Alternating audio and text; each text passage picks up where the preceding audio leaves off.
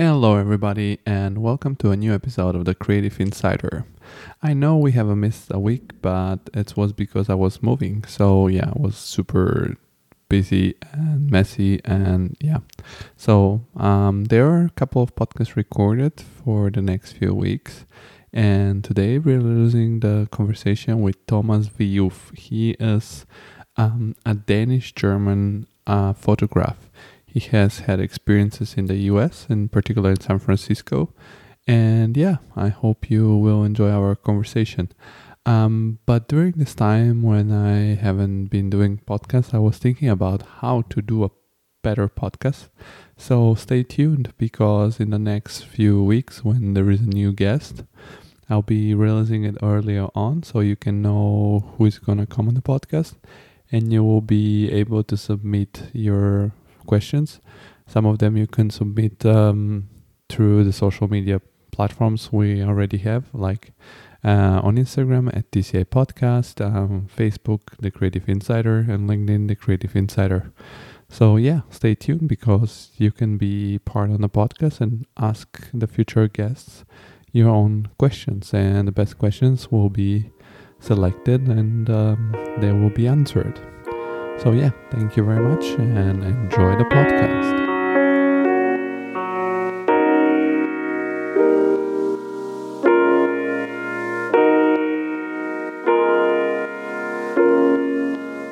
The whole world stops just like that.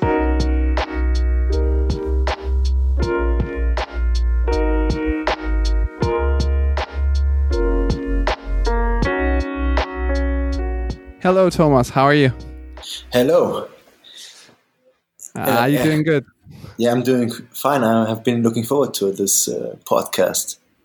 Yeah, me too. It's cool because you're one more guest that I met through the social media, through Instagram. So thank you for having faith in me and considering coming on the podcast for this conversation. Thank you for having me. It's a pleasure to be around. So, Thomas, you can introduce a little bit yourself to the audience. What do you currently do?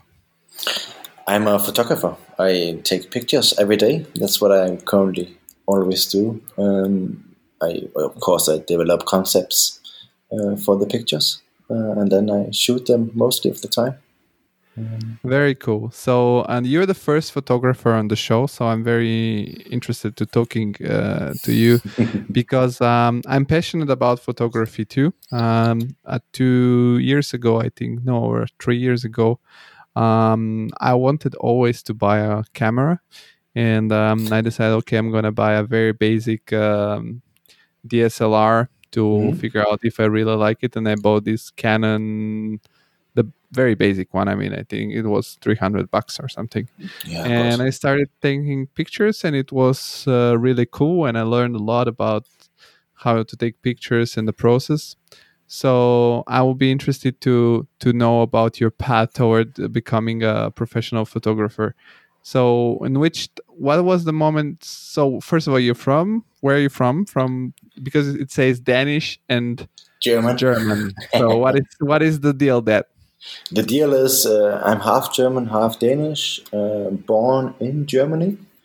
And then when I was 8, my parents decided to move to Denmark, where I actually stayed the most of my time. I also went to school there, went to high school, and during high school I found out about graphic design and got into this creativity world on digital screen and thought that would be interesting.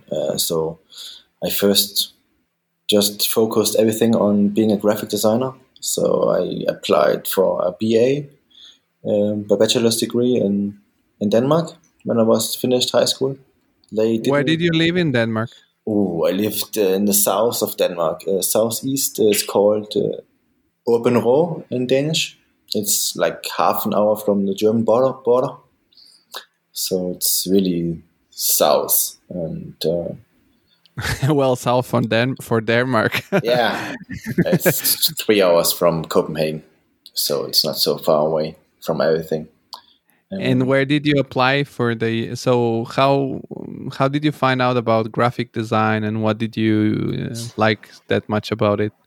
yeah, actually, I have to say I found out about graphic design when I started gaming. I played a lot of computer, and then I noticed that the clans and everything I played with, they needed websites, and I found it cool to do that. So I started doing websites and doing all this graphic logos and everything to it.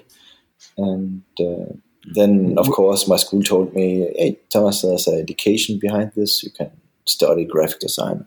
And then I checked out what schools there are. In Denmark, there were at that point two schools where you could study or get a BA in graphic design without doing too much of, yeah, how to say, uh, theoretic work, like where I could work more with hands and stuff, so on. So I applied to one of these schools, and they didn't want to have me in the beginning. I was too young, and they said do something else for 2 years, or do something where you can like learn a little bit more about graphic design before you apply here. So I looked in for another school and did a multimedia design where I learned more about doing web design and work with client briefings.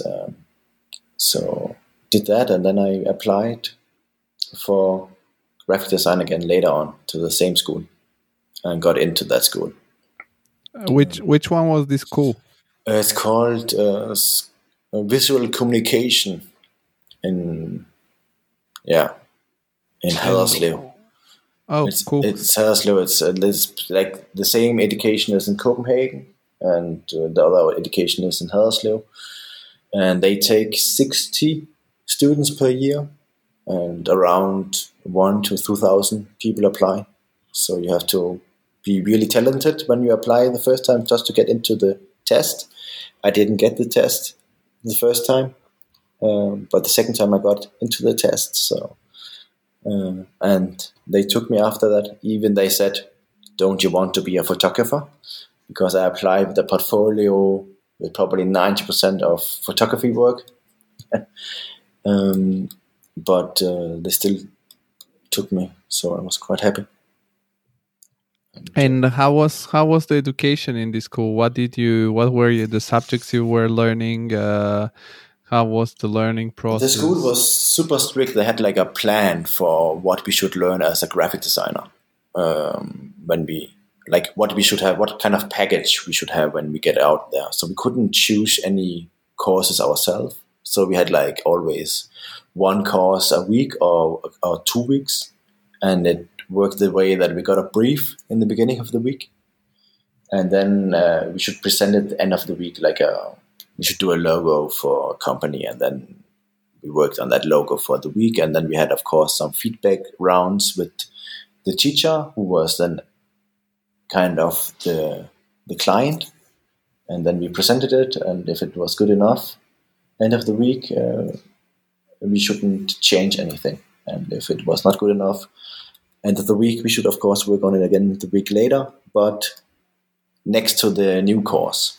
So we had like courses in the beginning about typography, where we learned the basics of that and learned about grids and so on, and learned how to draw things. So nothing with photography. I had no photography courses at school really. I had like 2 weeks in total in 3 years.